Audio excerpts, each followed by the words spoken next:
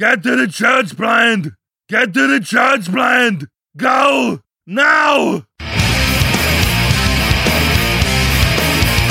I'm Pete Mitchell, and he's Peyton Jones, and you're listening to Hardcore Church Planning, the companion podcast to the Church Planter Podcast and Church Planter Magazine. Each week, we'll bring you interviews from planners who are in the trenches making it happen right now. These active church planners bear it all, share their successes, their failures, and what they'd wish they'd known when they were first starting out. Listen in to discover how God is working in their church plant.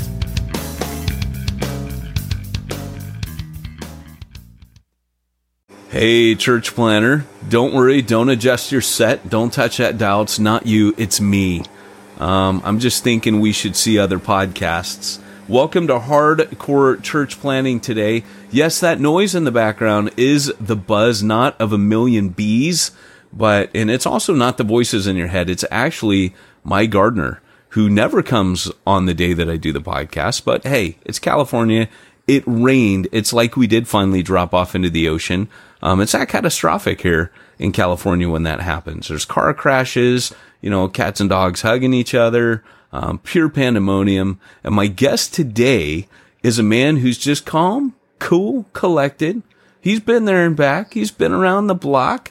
He's got some wisdom. He's the Paul to your Timothy. I have I would say not a long-term listener, but a long-time writer for Church Planter Magazine. His name is Dave Page.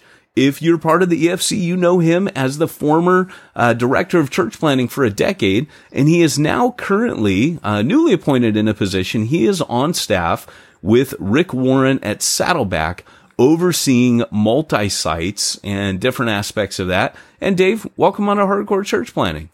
Great to be here, Peyton. Good to meet you, and hello to all your listeners. All right. Every time you say my name or you say you, that chime rings. It's kind of like, every time a bell rings, an angel gets his wings. For me, it's, it just happens. It'll get annoying after a while, but just roll with it. And so, hey, Dave, first question we always like to ask is, how did you come to faith? Yeah, so I was raised in a Christian home, but did not come to Christ in that. Was going my own way, loved basketball more than I loved God, and so wanted to play college basketball. Played in high school, got a college scholarship. My dad said, I'm only going to send you to college if you go to Christian college. So I was like, I got a scholarship, and so went and played for University of New Orleans. The coach who recruited me ended up leaving after a year. He'd been there 12 years. And I came back to California, and I was going to go to UCSB. And I ended up going to Westmont College through some of God's circumstances. And while at Westmont, my sophomore year, went out, found there were actually partiers at a Christian college. Got involved with that, was into partying, and was out partying one night, came back to my dorm room. It's about 1:00 at night. My roommate was out partying, and I just felt this unbelievable conviction of the Holy Spirit, and came into the room, and just like God meeting me right there, showing me that I wasn't living for Him, didn't know Him, believed in Jesus, but didn't know Him personally, and literally got down on my knees and asked Him to forgive me. I told Him I'd blown my life up to that point. I was 19.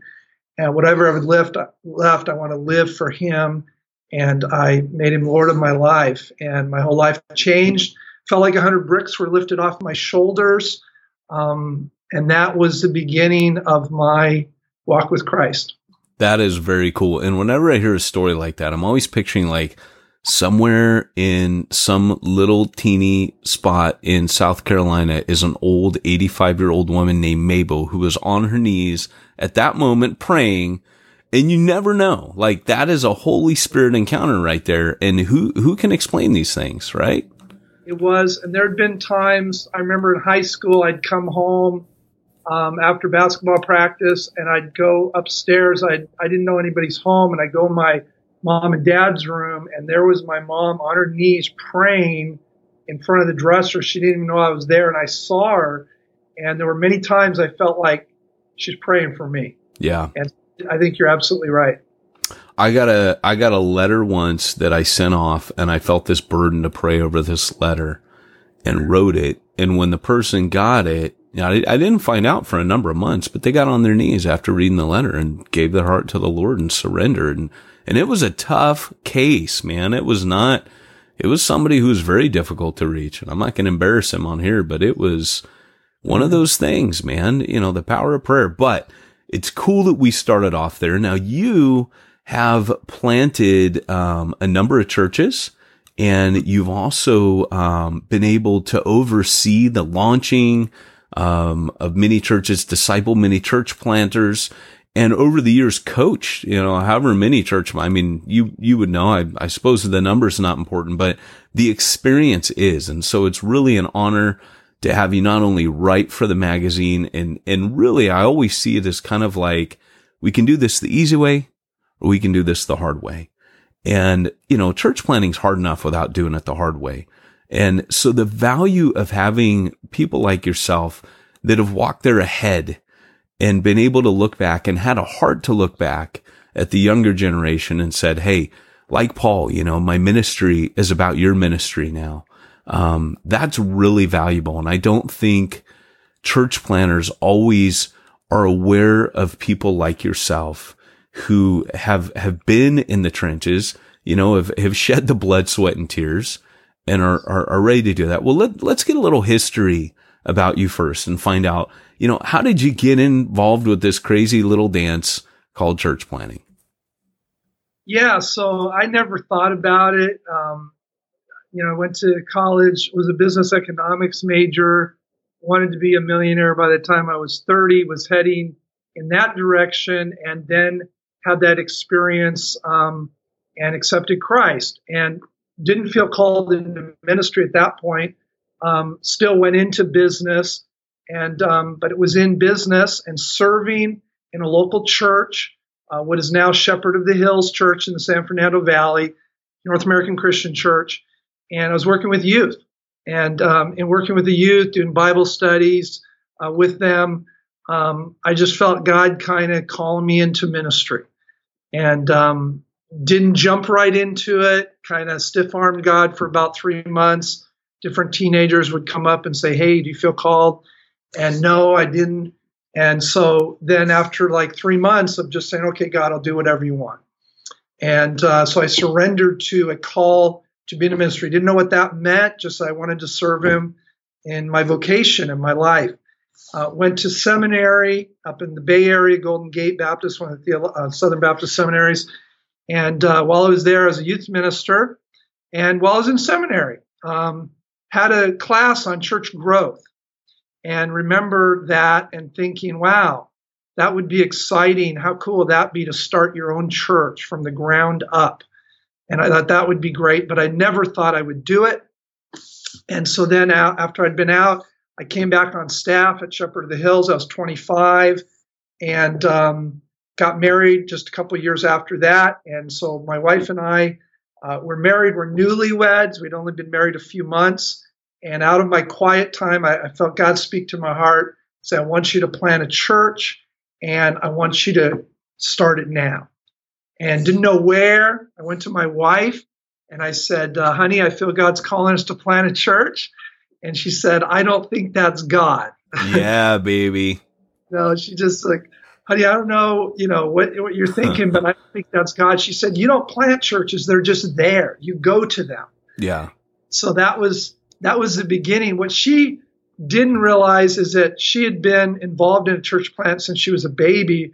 Her dad and a bunch of educators helped start First Baptist Church of Simi Valley. And that's what she grew up in. And she didn't even know it was a church plant. And so I expected that because it was kind of news to me, that God was calling us to do this. And so then we prayed, and I just said, honey, God's not going to call me and not call you. We're a team. So let's pray about it for a week and then come back and share notes. And 3 days later, she came back to me and she said, honey, I believe God's calling us to start a church, and I'll go anywhere in the world you feel he's calling us. And I was like, yes, I think we got a church here. And that is awesome. We narrowed it down to 3 areas, and we visited 2, prayed over those, and together decided on an area. And this was in the 90s. And so we did basically like a parachute. We didn't know anybody in the city we planted in. We moved in. We started a Bible study of our house, and we launched our church. Very cool. Yeah, that's how I got into it. Well, that's cool, man. That's a big piece of wisdom to all the guys out there that are like, hey, I've heard that same song. My wife loves that music. And she has often said to me, I don't think we're called. And, what would you say to our church planners listening out there who are in that same boat where maybe they're really enthusiastic and their spouse isn't? Yeah, I would tell them, go easy on the spouse. Pray with them. Take your time. You don't want to plant the church if your spouse is not encouraging it, if they're not enthusiastic about it. Now, my wife never felt called into ministry like I did. I have pastor friends, I'm sure you do too, that you said pastor just then, so it chimed. That's close enough, you have minister friends, church planting friends who their wives felt just as called as they did to plant the church. That wasn't the case with mine. My wife teaches kids with autism, and that's been her career. It was then. And so she felt called to come alongside me. And so I think if a pastor's dealing with that and his wife's not enthusiastic about it, give her time, be patient with her, and let the Holy Spirit mold her heart and build that enthusiasm. And until that comes, don't plant the church. Don't do it. Yeah, I agree. And here's the thing that really, I think a lot of young guys in particular, we can be bullheaded, meat-headed. And I knew you were going to go that direction. So I asked that because I think some guys just need to hear that, hey, give her room. You're all excited. Like everybody talks to you, you go to a conference. Everyone's like, hey, church planning man, hey, guy wants to go into ministry. No one's really talking to them. And, I find that so beautiful because I think all of us, almost every church planner I've ever met has that very similar journey of, and the wife she goes, I don't know. Guys, the worst thing you could ever do is start, stomping your foot and saying, me men, me Tarzan, you Jane, cheetah, boy, follow Tarzan.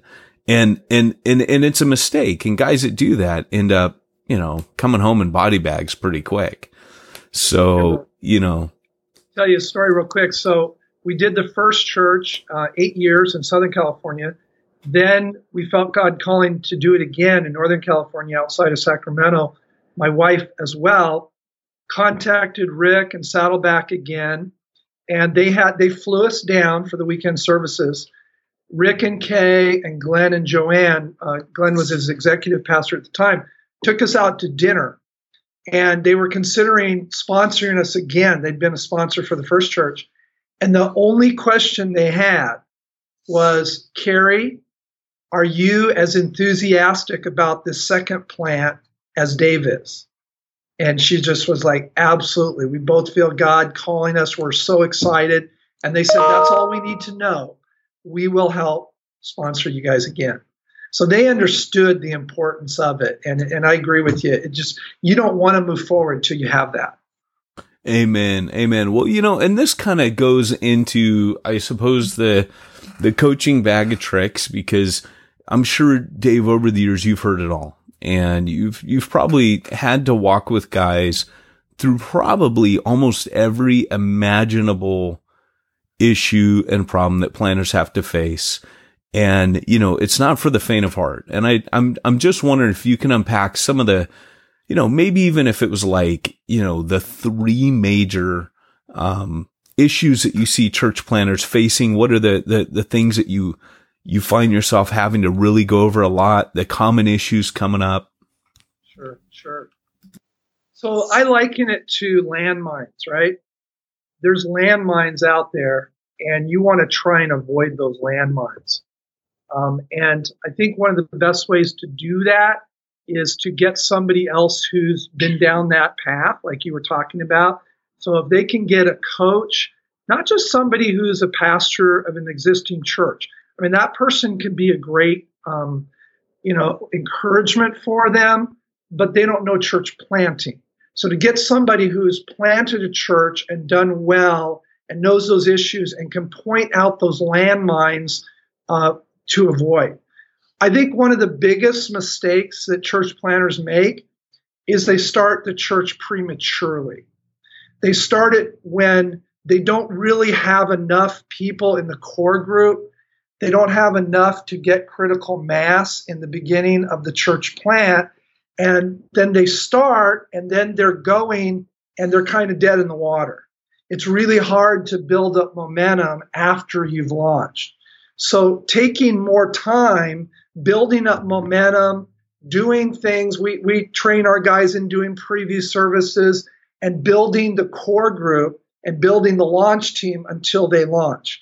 And then launching with as many people as possible, knowing that you're going to lose some of those people the Sunday after, but hopefully after that you still have a good critical mass. Because what I see over and over in a lot of guys is they'll start and they maybe have 100 people their first Sunday, and then they have 50. And then the next Sunday they have 40. And it's more like a large Bible study than it is a church at that point. And then they can't afford to, even pay themselves, bring on staff.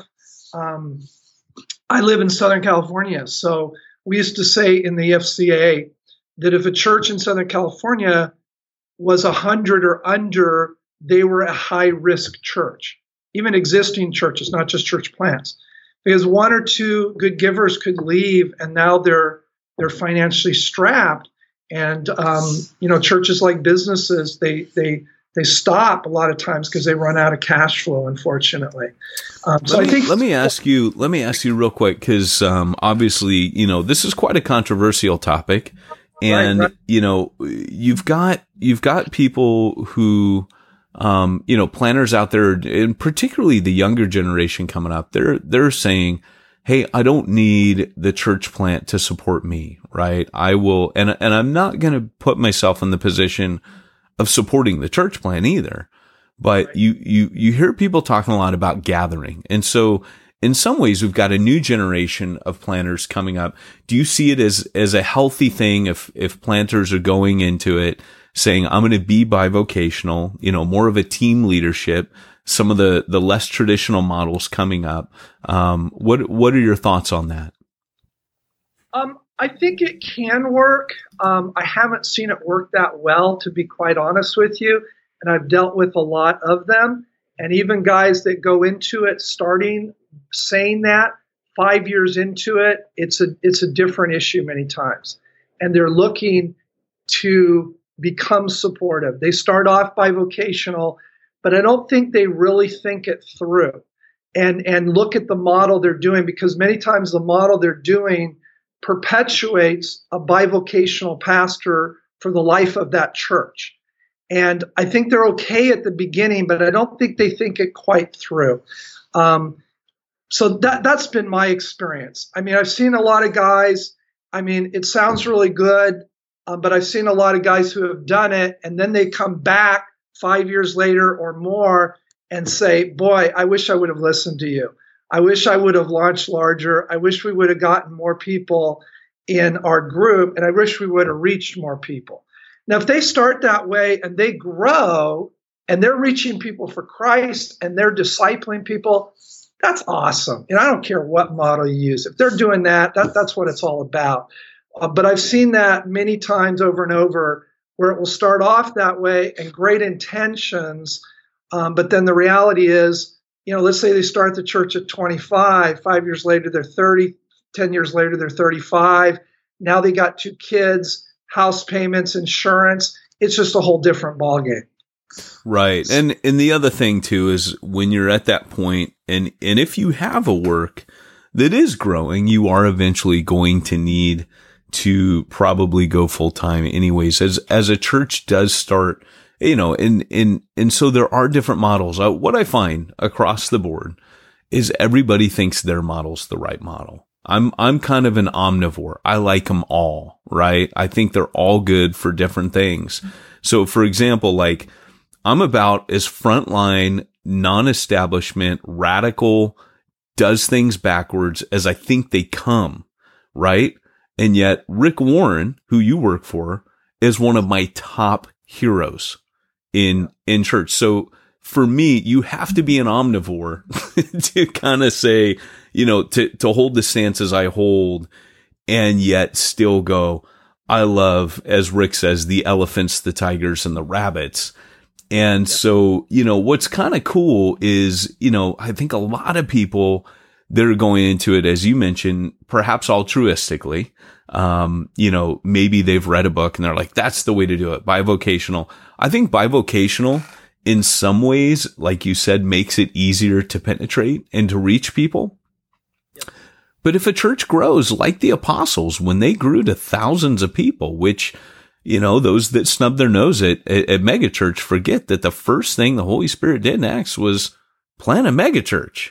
And they all of a sudden had all these problems that could only be addressed by becoming full-time vocational ministers with a staff of 12. And oh yeah, they had to, one of their first things they had to do was add 7 more staff members, you know? So I do like, I mean, I have a friend that planted a church and he worked another job. So he was bivocational, but he did it strategically so that he could bring on other staff. So he put their salaries above his own salary. And then after 2 or 3 years, then was able to pay him. But by doing that, he strategically they were able to reach more people. They were able to bring more people on staff. And then it was able to help support him. So I admire guys who are, I call them spiritual entrepreneurs, and guys who want to just go out and do that. And they don't have, you know, they maybe have a good trade and they can do that. And some of them want to stay in that. But most of the guys I met, even the guys that start off on that, they do that just for a season. Yeah, amen. At 5 years down the road, it's very taxing. It's very taxing. When I planted my very first church plant, I was in Wales, UK for 12 years and there's no money there. It's all blue collar and, you know, rough place. I mean, you know, I was everything from a factory worker to a firefighter. But I remember when I planted my first church, I worked in Starbucks at first. That didn't pay very well. And then I realized, you know, I do need time to do other things. If I'm going to really do this, could start off as an outreach. And then, I started washing windows, man, I'm telling you, I knocked on every door in my community and had an excuse to do so. And, but eventually it got to a point where we did grow, and soon I started to see my role even beyond just the looking after the church, because it was all team leadership, Acts 4 stuff. I saw my role as more of an apostolic leader, multiplying church planters. That alone could cause a guy to be set apart full time, just to multiply. And of course, you're in this role where that's what you're doing, is you're multiplying leaders in campuses and church plants. And so, you know, thinking outside the box, even being set apart to be apostolic is a really helpful thing. And I eventually had the church tap me on the shoulder and say, hey, we really need to set you apart and start paying you. And I fought that. It was nice. I was like, hey, you know what? That'd be kind of cool. But, you know, I fought it. But yes, there were times where that was definitely the right thing. So I appreciate that insight, because that's not something that is that popular. It's about as popular as Trump, I think, right, in secular media to talk about those things. But you have traveled this journey a lot. You have seen guys in different ways. So I always find that interesting. It's kind of like the missional conversation. You know, in America, we talk about, you know, the house churches. Then you have a guy like Steve Timmis from overseas who's like, oh, that's cute. You guys just discovered that. Yeah, we've been doing that for like 35 years up in Sheffield. And now we're meeting corporately in big numbers, reaching way more people. And so it's temple courts and house to house. We haven't abandoned the homes, but we realize at a certain point that the home. So I think there's this maturation of thought that happens with time and experience. So that's the benefit of having your vantage point. Now I know we really kind of camped out on that. Just as kind of quick throwouts, maybe 1 or 2 minutes apiece. Give us a little bit of an insight into maybe 2 other issues that you see church planners really struggling with. I think one issue is leadership development. So they go into starting the church and, so many things are happening and they got 10 balls they're juggling up in the air. And one of the things that, Ed Stetzer found in his survivability study was for new church plants, the biggest issue they identified was developing leaders. And not just getting volunteers and training them, but actually developing leaders who lead that they're working on. And so one of the things I do when I coach guys, that's the thing that I camp on. That's the thing that I develop. There's a guy named Joby Martin. He's in Jacksonville, Florida. It's called Church at 1122. Joby hired me to coach him at an exponential conference. He hired me to coach him a year before he started the church. Very wise pastor. And so I came on, and my focus, I taught him church planning principles. He'd never started a church, but I also taught him leadership development principles to develop him as a leader to then train to his leaders and staff. And so he started day one developing leaders. And the church has just grown like crazy. It's been a great experience for him. So I think that's the second one would be leadership development. And I think the third one is just self-awareness, what I would call the emotions of a church planner. I don't think we talk about that much. We talk about models. We talk about skills. We talk about preaching, communication, all of that. We talk about discipleship. But we don't talk enough about the self-awareness and the emotions of the church planter. Because what's ever inside is going to come out when you plant. And we've unfortunately seen a lot of guys fall off by the wayside, just in the last year to 2 years, who kind of crashed and burned. And there were some of these emotional issues that were going on inside of them that, had not been dealt with. And so getting inside and dealing with those and talking about those and helping coach guys through those and developing a kind of a healthy emotional life with them and then with their wife. Wow, that's really good. That's something we don't hear a lot about is maybe, a planner's own demons, some of those inherent pitfalls that no one's ever really put a finger on, that maybe some of those inner demons that haven't quite been exercised. And I'm not speaking Pentecostally there. I was speaking metaphorically. Gotta be careful because I float in all the circles. So I had an anger issue. And so it came out about 3 years into our first church plant, still doing the trailer thing, parking it in the garage, started a third service. The church was doing really well. We came back to the house, and we had 3 small kids, and I parked the trailer, came in, it was a summer day, we'd started this third service, and so I asked my wife, I said, how many babies did we have in the nursery? I said, how'd you think the service went? She said, I thought it went great. Third service, I said, how many babies we have in nursery? She said, 22. Whoa. I said, 22 in the third service. Oh my gosh. How many workers did we have? She said, 3. I said, oh my gosh, well, we'll take care of that tomorrow. I'll call Kathy, our nursery director. She said, honey, I think you need to do it now. You need to get on that right now. So I'll call her tomorrow. It's my day off. No, buck stops with you, honey. You're the pastor. Call her. So we went through this whole thing in our living room, and then she kept doing it. And so finally, this isn't, it's not good to say this because it's a little bit. I put my fingers in my ears because I didn't want to hear anymore. Yeah. I read about that. The Pharisees would do that with Jesus. And so then I looked, and it was still wah, wah, wah. She's still talking. And then I went down on the ground. I lost it. I had like this temper tantrum. I never had one in my life as a kid. I started pounding on the ground and just pounding on the ground. And I looked up, she's still talking. And then I stood up, said, stop. I went like this with my elbows. Yeah. And the wall right here and our stairs right here. And I actually punched a hole with my elbow into the wall. So there's our the drywall, and there's this hole about this big. Not good when you have people over to your house. What happened? That's right. And so she saw that, and you could hear a pin drop. And she just looked at me, and I looked at her, and she said, you need help. She was right.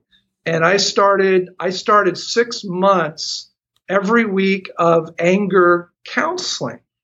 And so now I like to say, if you're planting a church, save up a little money each month, and then at the end of the year, use it for anger. I love it. So it's not the same as like playing, Medal of Honor or something, picturing those being the people you don't like in the church, the guys you're shooting in that game. It's not the same. Help a little, but it does. No, you know what? It's really good. Like I have been to counseling on my own, counseling with my wife, whether we're doing good or bad. Like my wife and I are in counseling right now. Not because I'm not even leading a church, but I've been married. It'll be 20 years this next month. My wife and I have a good relationship, but it's not always good. And I gotta be honest, like this show is about being honest anyways, but I always tell church planners, and we've said this on this podcast a million times, go to counseling. Just make it a part of your everyday, experience. Go talk to people that will listen, that have the Spirit, have the training, and have your back. That is so important. So really, really good insights. That's huge. And I commend you for doing that. A lot of times pastors, as we know, they'll encourage people to get counseling, but they've never counseling themselves, right?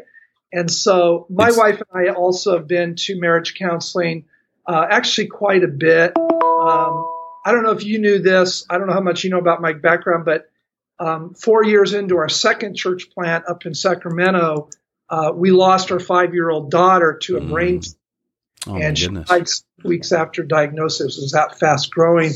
And so usually when couples go through a terminal illness or a loss like that, a large portion of those marriages don't make it. We knew that going into it. And so we got counseling as a result of that, counseling later down the line. And we've just found a great Christian counselor can save your marriage and help get you healthy again as individuals and as a couple. So I really encourage. Hey, as it happens right now, man, I'm sorry to hear about your daughter. One of my best friends, a guy spent 9 months tag teaming in the pulpit with him here, a church planner here in Oceanside. 5 years ago today, his son would be 5 years ago today, and his son was taken by a brain tumor. So that is he's been on my heart and mind all day. And, that's a rough thing. Well, guys, listen, you're going to have your own trials and things. And, hey, Dave, thank you so much for taking the time. Before I forget, I want to ask, what are the ways that they can get in touch with you? Because you do still counsel and, coach on the side, church planners, ministers, pastors, leaders. And I know you've got a heart for the next generation. How can people get in touch with you? So they can go, to I have a website, just Dave, D-A-V-E, Page, P-A-G-E .org. So just davepage.org would be the simplest way. Davepage.org. But that'd be the easiest way to start. Another thing that I do, and I didn't plan this, but 5 years ago, through a couple who were an unchurched couple asked me to do their wedding. I did it. It kind of snowballed. I started Wedding Pastor Dave, and I have that as well, weddingpastordave.com. And so these pastors watched me build this prototype, and now I've helped pastors all over the country start their own wedding business, primarily reaching out to unchurched couples and weddings for them, befriending them, and then many of them who have come to Christ, many of them who've come to be part of their church. And that's been kind of a joy, is to be part of that as well and help other pastors, and especially some guys who plant churches. church planners who go into a community and they've raised money, but another $500, $1,000, $1,500 a month goes a long way. Heck yeah. Doing weddings and helping meet couples that they normally wouldn't meet. Absolutely. So, I've got my pastor lives across the street from me, and I had volunteered to do a funeral for a 1-year-old. Turned out my wife goes, "You said when?" And I said, "Well, they asked me to," and she's like, "No, our daughter has surgery on that day." I have a special needs daughter, and she's had multiple surgeries. And so my wife goes, "You dummy, that's the day that," so I went across the street, and the pastor across the street said, "Oh," he goes, "Yes, I'll do it." He goes, "I love doing funerals and weddings." And he's just got such a shepherd's heart, man. And, sure enough, one of the family members from that came to faith. It's a beautiful thing. And we've done a whole episode on weddings and funerals on our other show, Church Planner Podcast, about that. So you might be a resource to tap into that for sure. Well, Dave, look, I got one last question for you. It comes every podcast. You have not been a victim on here before, so you will now probably regret. They'll warn you. Did you not know when you went on there?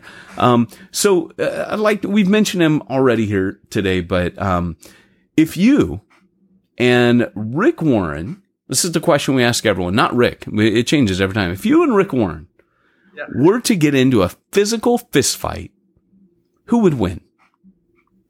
A physical fist fight with Rick? And he's not listening to this podcast, so you don't have to worry about, the smack talk.